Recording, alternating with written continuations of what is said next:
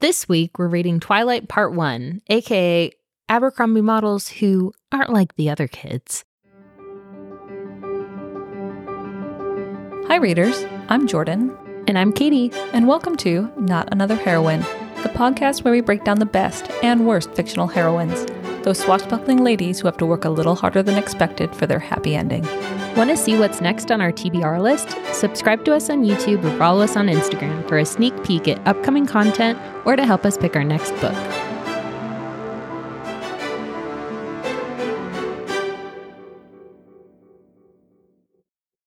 Twilight, Part 1. Part 1. Let me talk through these caveats really quick. Please feel free. Okay, so I already we spilled have my cocktail all over me. Oh my God. Okay, so caveat 1. We have our arch nemesis villain on the pod who's actually like low-key our best friend, but that's fine. Rob is starring Renaissance man. Yeah, Renaissance man, scarves, very smart, probably uses big words that I, as a Gen Z, will absolutely ask him to define. This is Rob. Hi. Okay, caveat 2. Jordan and I, and also Rob, but he's eloquent and very well put together. Jordan and I are like 4 drinks in. And so you, the readers, will obviously know how many drinks in because our rant about Twilight will become like incoherent. Anyway, caveat 3. Oh, are we getting to this caveat? Yeah. Okay. So we have this weird liquor that Jordan bought that's like red and has like olive looking things in the bottom. Lychee. Okay, but it's lychee, but it looks like olives. And it's called I think it's choya. So we have to take a shot every time we mispronounce a word. And if you've been listening to the podcast for anything longer than like 45 seconds, you know that Jordan and I are incapable of speaking English, let alone anything even remotely sourced from anywhere besides English. The only thing we have saving us on this particular episode is the fact that this is technically like a paranormal contemporary teen romance. We have no Neves going on in this episode. Yeah, but it does. I mean, if you're a longtime listener like me, I've been listening since episode 1. You do notice that somehow or other, Katie and Jordan, it's like 2 women who speak fluent English with a Swedish accent sometime, just spontaneously bend a word into a weird, like, why that emphasis? I don't understand. There are certain words that I just absolutely cannot say.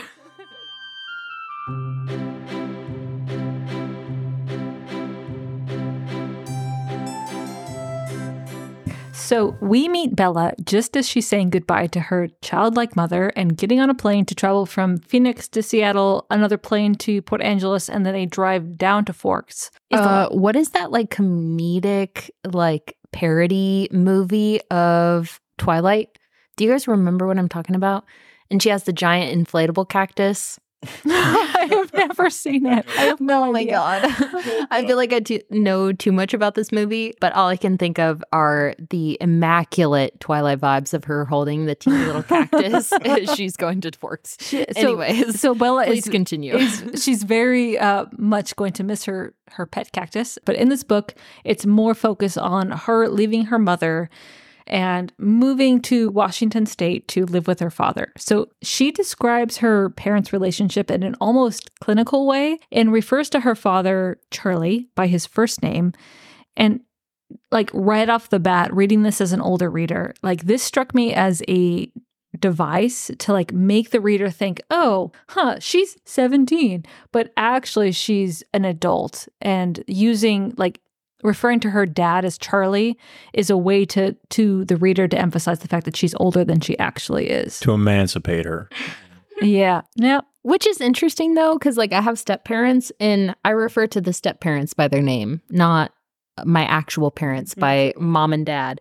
Yeah. So it's like, it's a weird misplaced emancipation. You know what I mean? I still call my parents mom and dad, even if I'm distant from them, but step-parents are absolutely by the first name. And that makes sense. But for you to refer to your biological father as his first name, like that has to initiate from your mother or from another adult figure in your life. Mm-hmm. So it just seems weird that she just started doing that. It raised a question that the author never really seems to answer. Like, why she do that? Yeah. And I think the answer is we need Bella to seem older than she actually is, which is a theme throughout the book. Mm-hmm. So moving on from that. So after arriving in Forks, which if you've ever been to Forks, it is not romantic. Bald eagles, wet leaves, and rundown old Americana. Yeah. It is a desperate little town that time forgot and that Twilight revived. So we're going to be very careful to differentiate the book from the movie. So because we have an episode fully dedicated to the movie, but even in the book, it seems to glamorize Forks a little bit as this small town escapism a little bit, like separate from reality. Yeah. Anyway, Bella has a very stilted reunion with her dad. And this is probably because they're so similar in personality type. He gives like... What? I spilled my drink. Welcome to Twilight Part 1, where we're spilling alcohol everywhere. Yep. We started this episode drunk, and I think you need to be drunk to review Twilight because... Okay, no. Okay, Yes. so I wrote a little like asterisk in my... An asterisk. Shot. How you pronounce that. Shot, Katie. Does it help if it's in ignorance, an asterisk? Sure. No. Continue, Okay, please. but Twilight the book was not as bad as I was expecting when I reread it. Like it's a little bit like an older woman's perspective of what she thinks a teenager would think, but from an older person's perspective. But it was not as bad as people are like, oh my God, Twilight is trash. The movie is trash. The book is trash. Like, this is trash. It's like, it was a decent book. Like, if you remove it from the, ugh. Just as a preface, right, is I loved this book when I was 15, 16, 17, even into my early 20s. I really enjoyed reading this book. I think I probably read it 2 or 3 times. But it has been about at least 10 years since I've read it. And upon reread, I had a very different impression of the book itself. See, that's fun. So when I first read this book, I was 16, 15. My grandma bought it, the like 4-piece, all of them in one giant fucking book. And it took me 6 months to get through like half of this book because I missed the part where Edward was like described as like handsome and like godlike. And I thought he was like an absolute fucking creeper for the whole book until I heard the news that Robert Pattinson was cast as Edward. Wow, that's a completely different take like on it. Literally, I thought he was a creep. It's a shockingly honest take because irrespective of how attractive he was, that was my take on him the entire time. Like, so he slips into your bedroom at night and watches you sleep. All right, yeah, this is a criminal trespass. Okay, actually. so did you read the book before you watched the movie? No. So I got like okay. halfway through the book and then I heard that Robert Pattinson was coming out and I was like, oh my God, like hot guy is obsessed with me? Cool. Finish the book, watch the movie. Okay, so maybe that's the difference because I read this book like probably a couple years before the movie ever came out and I super got into it, which upon reading it as an adult, I'm like, oh, no wonder I had relationship problems growing up. Okay. Oh my goodness. How many women did it set on the wrong course? So moving on, because we are determined to stay on track with just giving a general synopsis of this episode. After arriving in Forks, Bella has her reunion with her dad, and he gives her this beat up monster of a truck. And it's like she just gets settled in. She loves the truck. It's fine, whatever. The following day after her arrival in Forks is her first day at the local high school, which goes pretty much as expected. So I switched schools as a junior, and I just want to say that I don't know if Stephenie Meyer like changed schools mid-high school, experience or whatever, but this was fucking spot on. It was disturbing how absolutely like clinical almost, like exact it was. The experience of moving schools midway through high school was to what Bella's experience was. Like you seem almost like a new flashy toy that everyone wants to know and like experience. Like my experience was somewhat different because I transitioned from grade school to high school, and the high school. Okay, wait.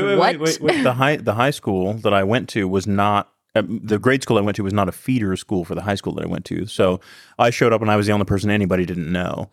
And I was being a guy, it felt like wading into a stream. Like, oh, everything's already in motion. Everything's just washing around me. So yeah, that was my experience. But also I did find that her writing of that sort of like that otherness of showing up like, oh, yeah, I'm the new kid. Yes. That seemed familiar. So in the book, like this goes pretty much, I think, as expected, right? Like a few more extroverted people at the high school introduce themselves and show her around. And like, based on your feedback, like this tracks as a standard high school experience. Oh, absolutely. Like people introduce themselves to you and like all of a sudden you're just ingested into this existing friend group based on, you know, how popular you are, how confident you are, how beautiful you are. It just kind of like automatically filters into whatever level of, you know, group that's already existing and they just suck you in, which is basically Mike, Jessica. So our friend group that Bella gets sucked into is like Mike, Eric, Jessica, Lauren, Angela, I think are the central other characters that we get introduced to as the reader in this book. And so she makes it to lunch hour, you know, without tripping over herself too much, which becomes a much greater theme later on. Oh, there's the alcohol arriving in the book. So she's in the cafeteria sitting with her like newfound clique of people. And we get to meet the Colons in the cafeteria. And it's... Can you read verbatim what you wrote, please? So the Colons, it's a family of Abercrombie models who aren't like other kids. This is absolutely fucking spot on. Can I just say?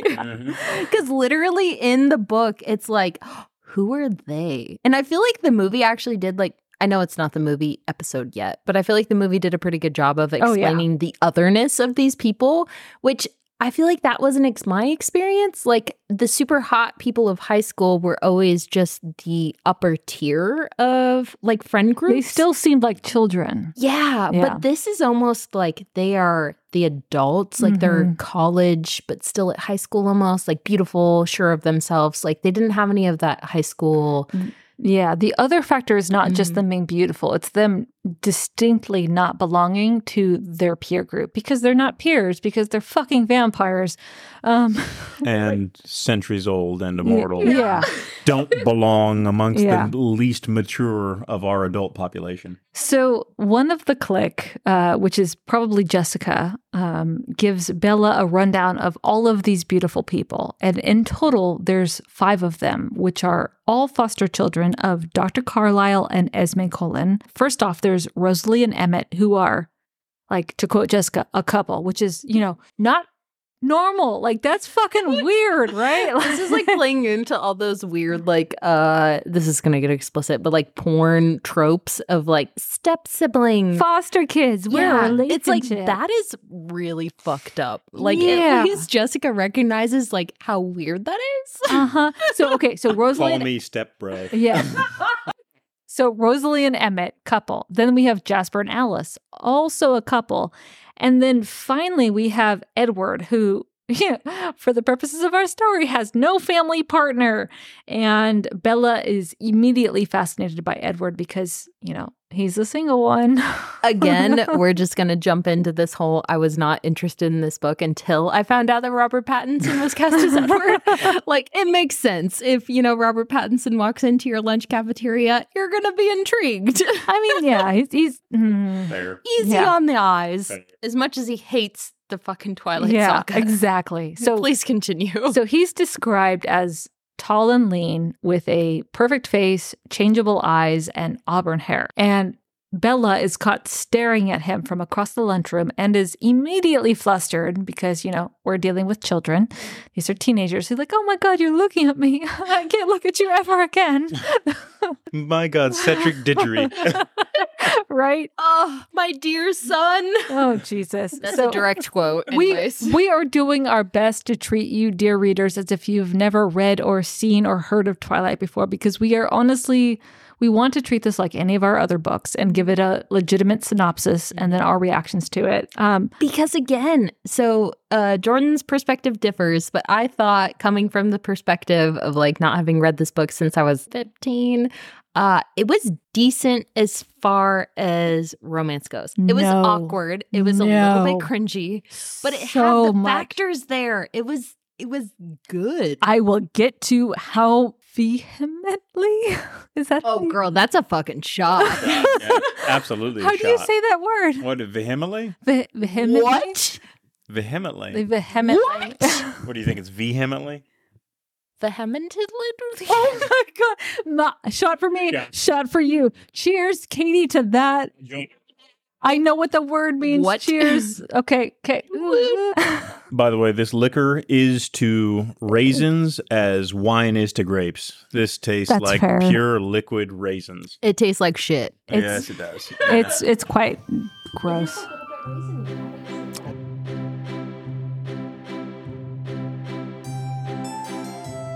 We have all taken a shot because we are terrible people. And What did we even mispronounce? No, No, it wasn't light. No, it was Yeah. vehemently. Is it vehement? I don't know, and I don't want to revisit this Nope. topic. So moving on. Anyways, Yeah, we're gonna so take things a are going shot. swimmingly. So things are going swimmingly until she arrives at biology class and is assigned the only empty lab bench. Edward looks like he's about to have what I can only describe as my mother, like would quote this as a full-on fucking conniption fit the entire time she is sitting next to him. Okay, so I know I just read the book, but the only thing I can see is the fucking like scene that they set up in the movie with the owl wings behind him to look like angel wings. Oh, I didn't catch that when I watched the movie. Oh my God, I only fucking caught it probably this last time that I saw the movie out of the 13, 14 times I've seen this movie. But literally this scene, he looks like he's having a panic attack and his hand is covering his face as if he's smelling something horrible.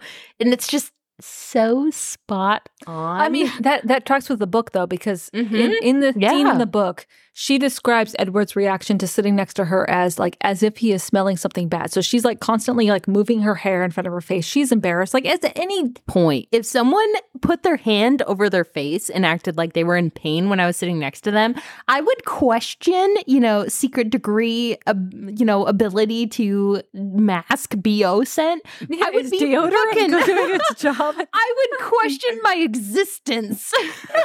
So, full disclosure, I consumed Twilight mostly in the form of an audiobook, though I wasn't. Not the way you should consume An Twilight. audiobook. Hang on. I was a very attentive listener. I have many notes on prose. Let me tell you, I have many notes on Stephenie Meyer's prose. That said, maybe I am injecting a little bit of later comment because she's repeatedly and independently confirmed as smelling like freesia and lavender.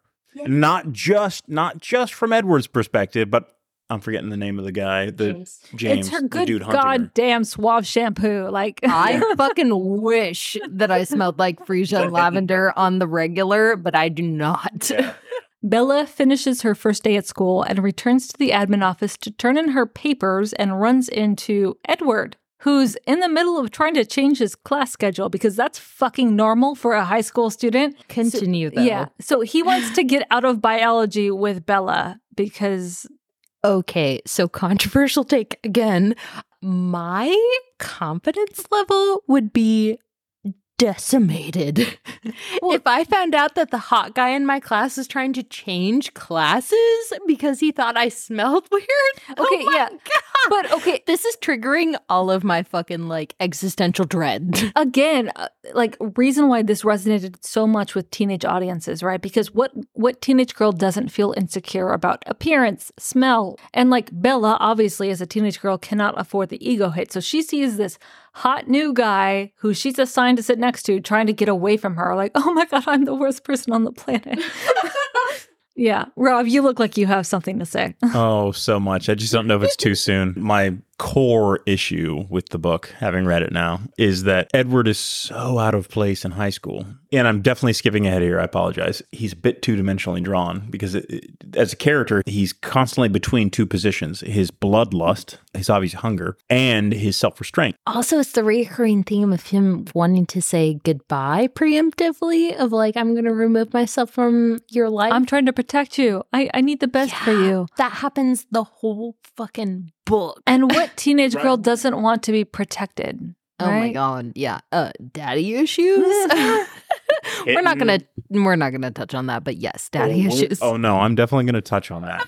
That's definitely coming back around. Moving on. So the rest of the week passes without incident, and Bella goes back to school the following day, and Edward is gone inexplicably. But also, again, the movie montage of the scene Fucking A+.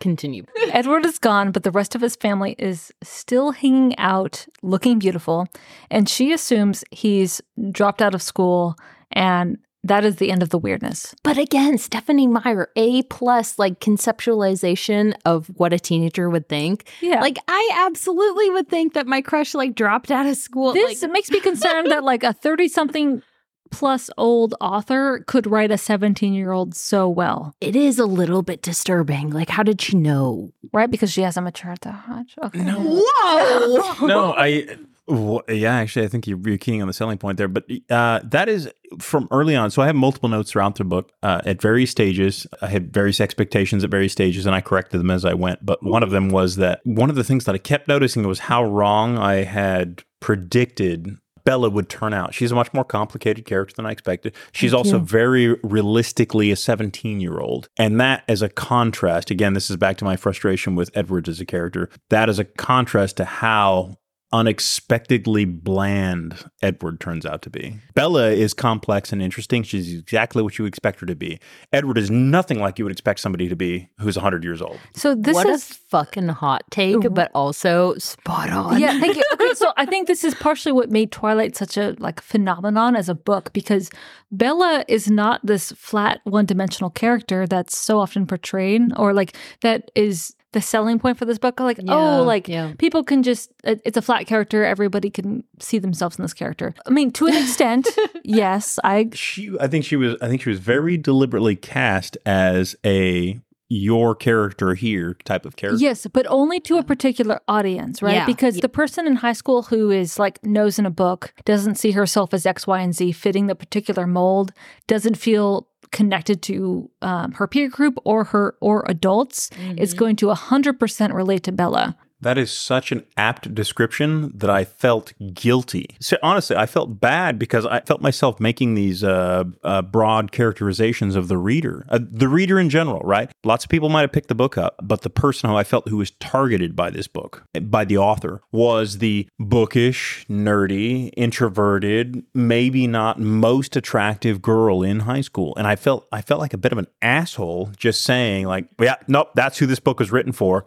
But I mean, it seems almost an inescapable conclusion because she assiduously avoids description of Bella, right? She's simultaneously described as being a bit plain, but also being, the object of everyone's attention and affection. Inexplicably attractive to the opposite sex. Yeah. And so I felt like a bit of a jerk saying like, oh, yeah, she's meant to be an every woman as opposed to the everyman, where every reader can project themselves into the role. And I'm going to reveal myself to our dear readers and the fact that, like, I loved this book as a teenager because I felt so seen by Bella as a character. Like, I could relate to this character because that is who I was in high school. Like, she undergoes, like, the Jane perspective. Like, Jane Doe is constantly the female protagonist of books that's like not really any kind of, characteristic in any kind of capacity, but she's just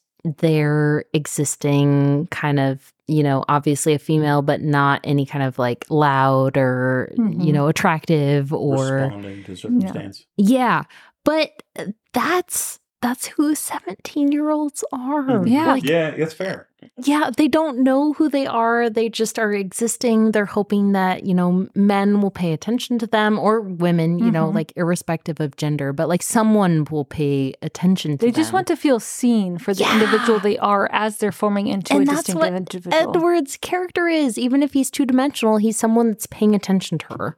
Yeah. And that's where, oh God, I'm so skipping ahead. Okay, so we're going to interrupt you, but I do want to thank you for acknowledging the fact that Bella is, as a character, legitimate and relatable and has value to a reader. Which is crazy that everyone's like, oh, she's two-dimensional. You could put any Jane Doe in her place. But it's like, no, that's like a 17-year-old, a little bit like uncomfortable with who she is. Like, that's not irrespective of, characteristics. Like, that's specifically a 17-year-old. I do feel like details were put into her. Oh, I've already read Chaucer. What 17-year-old has already read Canterbury Tales?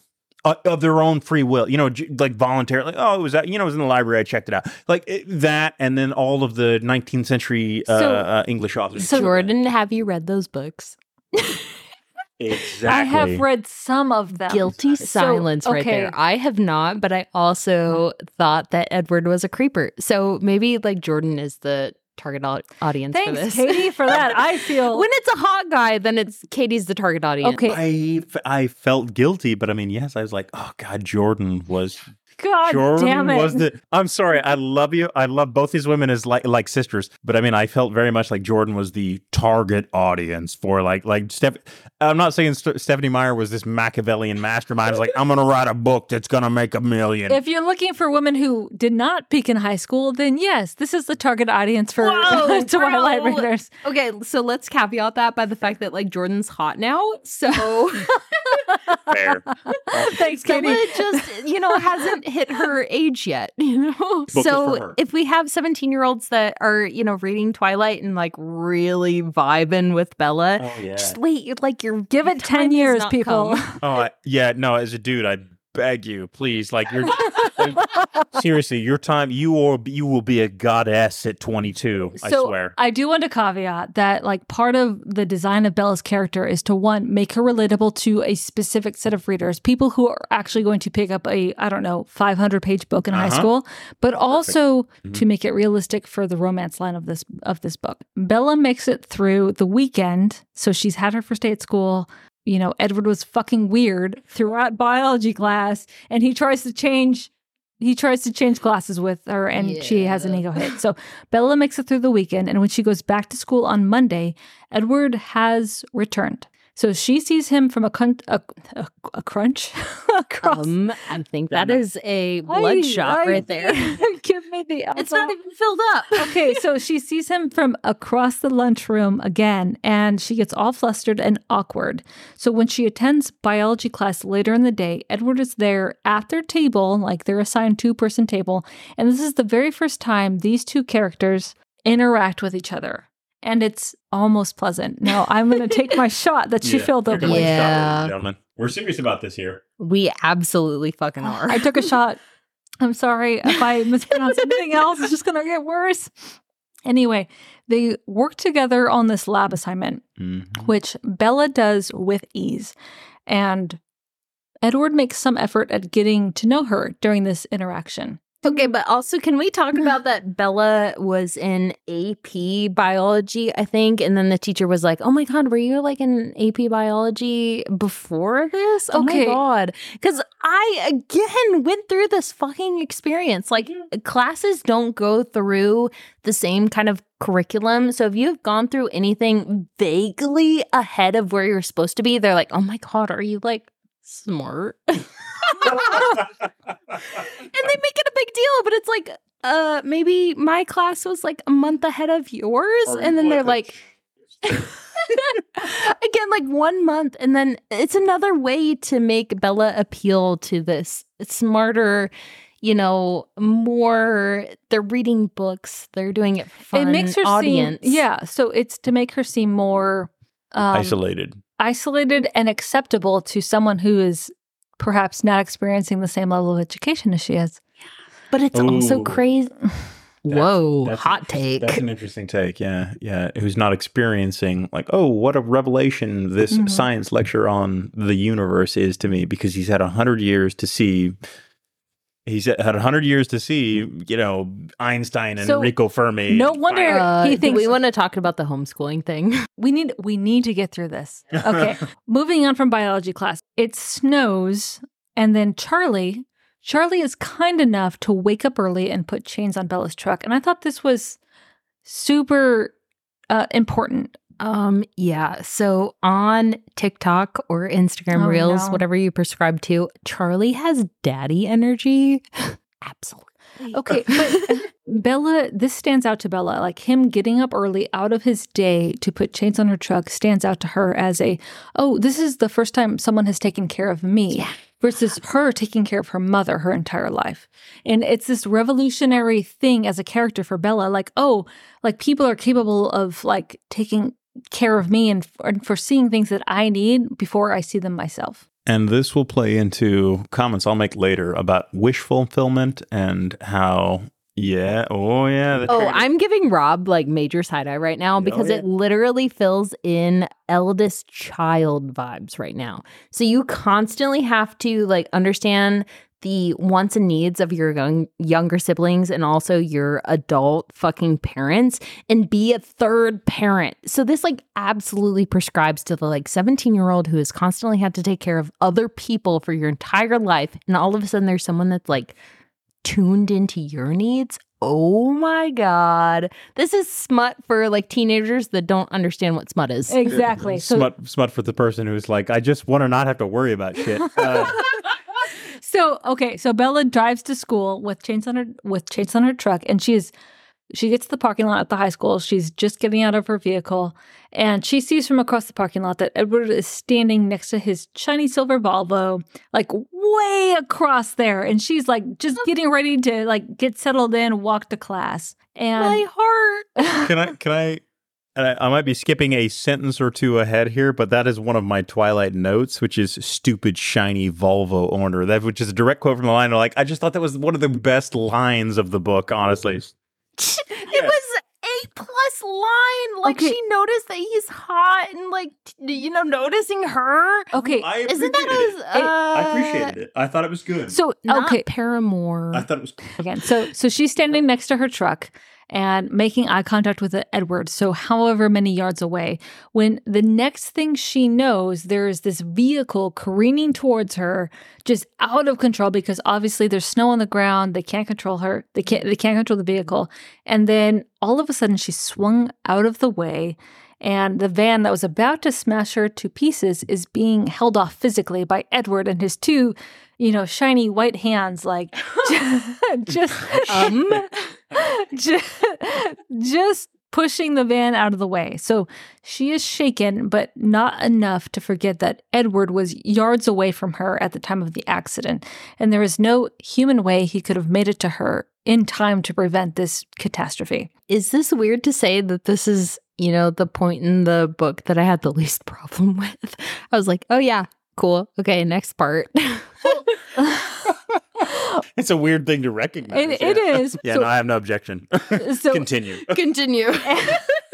Edward tells Bella repeatedly that, she's kind of like, you were over there, I was here, this thing was about to kill me, like, what happened? The fact in both the movie and the book that he feels so confident in his fucking gaslight ability, like, can we talk about this? He does that on just like several times over. Yeah, you imagined the whole thing. I was standing next to you the whole time. That's what he says to her. You, were you going to convince? Like, he says that in the book and the movie. Like, bro. Well, I mean, how many times did Stephenie Meyer cast him as this alabaster statue? Like, all right, fine, yeah. Like, I can see. Like, I'm 40 and I'm aware of my limited abilities to manipulate people. But this guy's 100 years old and supernatural in every aspect, and so. Yeah, it doesn't seem too crazy that he would be able to. Actually, that's an interesting kind of an enrichment on the character of Edward, that he would be like, yeah, no, I was right beside you the whole time, like, and you're going to believe that. But that makes it's an important distinction for Bella as a character, because consistently throughout the book, she's like, no, that's not what happened, and she is all like consistently contradicting Edward, and what he's telling her as reality is not actually happening. Because he's like constantly throughout this fucking book, like, I am immortal. I am, 100 and something plus years. You are a child. I'm like weirdly attracted to you, and we've like gotten over that point. But like, I am always going to be someone immortal. And skipping ahead here. Yeah, that's true. Okay, so if you have seen the Twilight movie a time or two, you already know this. But like, it's just skipping past all of that. And so like, yeah, he's like gaslighting her, but not really. It's like her supernatural ability is to not fall for the gaslighting. Yeah, she's like, okay, but now what? And he's like, oh, you accepted the fact that no one's going to believe you? Like, oh, it's weird. It's weird, and not okay. But so she makes it to the hospital, and this totally tracks for small town Washington, probably small town anywhere, which is the entire school comes to a complete stop. It shows up at the hospital, and like it's like, oh my God, is she gonna die? Like this is the major event of the season for this almost accident that almost killed people, but actually everyone is fine. She ends up being treated by Edward's like foster dad, Dr. Carlisle. Yeah, oh, I know. I know. So before being released, in the hospital, she and Edward have this very awkward interaction where she's like, I know you weren't right next to me. And he's like, I know you know, but please promise not to say anything. And I'll talk to you later about what actually happened.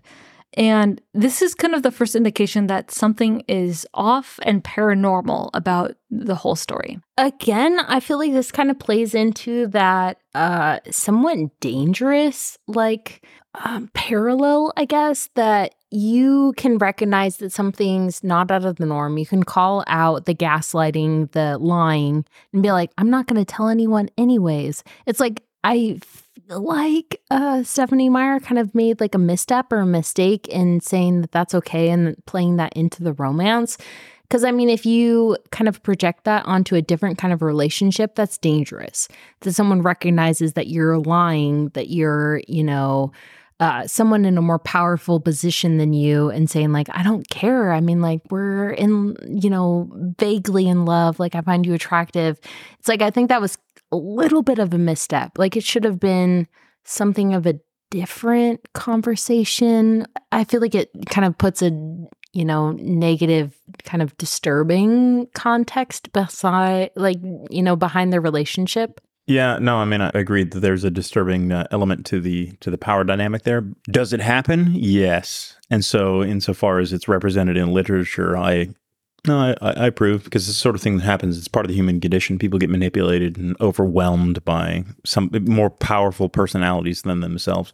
But I mean, at the same time, it's a problematic dynamic. So insofar as we're assessing the individual characters in the narrative, Edward made some moves here, and then he wound up having to make some unethical decisions to cover his own ass. So, this interaction at the hospital ends. Like, she checks out, okay, there's nothing significant that happens. And then she ends up returning to school the next day, and they have, another unpleasant interaction in biology class. And he's not talking to her again.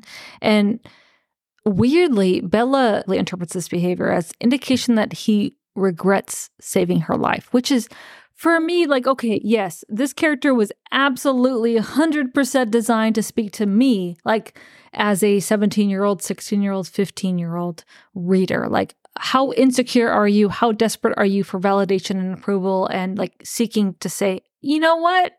You're valued as a human. Right. And for her to interpret like lack of any of that as my life isn't worthwhile.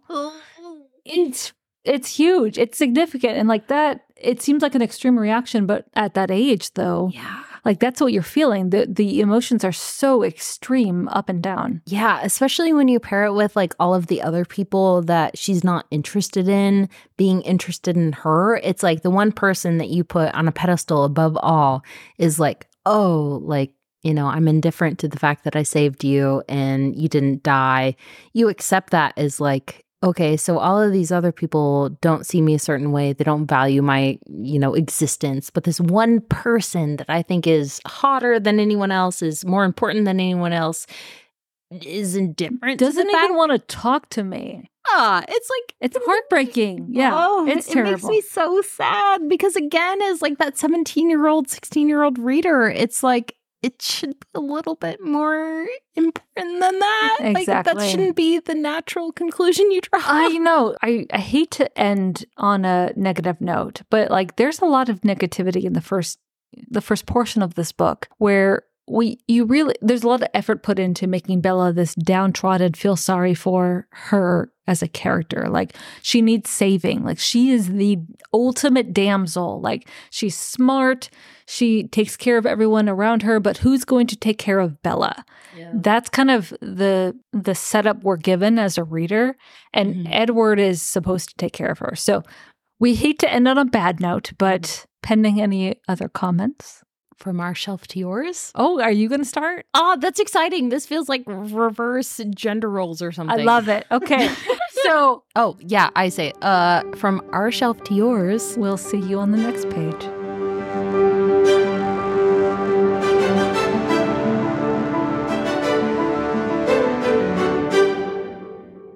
Hi, readers. If you'd like to help us pick our next book, send us a message on Instagram. Or if you'd like to just listen, we post new episodes every Monday and Wednesday on Spotify, Apple, and Amazon. Thanks for listening. Bussin'.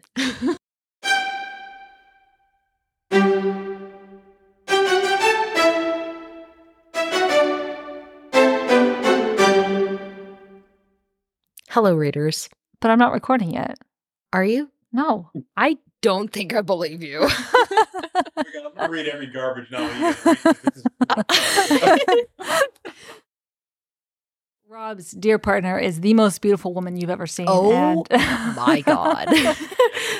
This podcast is going to turn into like a love letter to Rob's wife. Hello, Rob's wife. I 100% do not deserve her. We're turning into an actual like fantasy romance, so like as is. He very obviously doesn't deserve her, but we support this. Yeah, that's true. Like I'm gonna take it while I can get it. You hear the rattle of the ice in the glasses here? Yeah, we're all a few sheets gone now. This is our a few sheets blonde. Oh, wow. Can you interpret? So we're a few sheets gone. Is the correct translation of that? That's Gen X for we've had a few to drink. We're So to be fair, first thing that came to mind is we're ShamWow. I also want to explicitly explain to our listeners or readers that these shot glasses have Disney princesses on them. That's how I roll, readers. That is absolutely our fucking like Regency, pure to society Jordan speaking. We have a Disney quote like painted on the wall, which I can't take credit for, but Jordan has a Disney quote painted on the wall. Rude.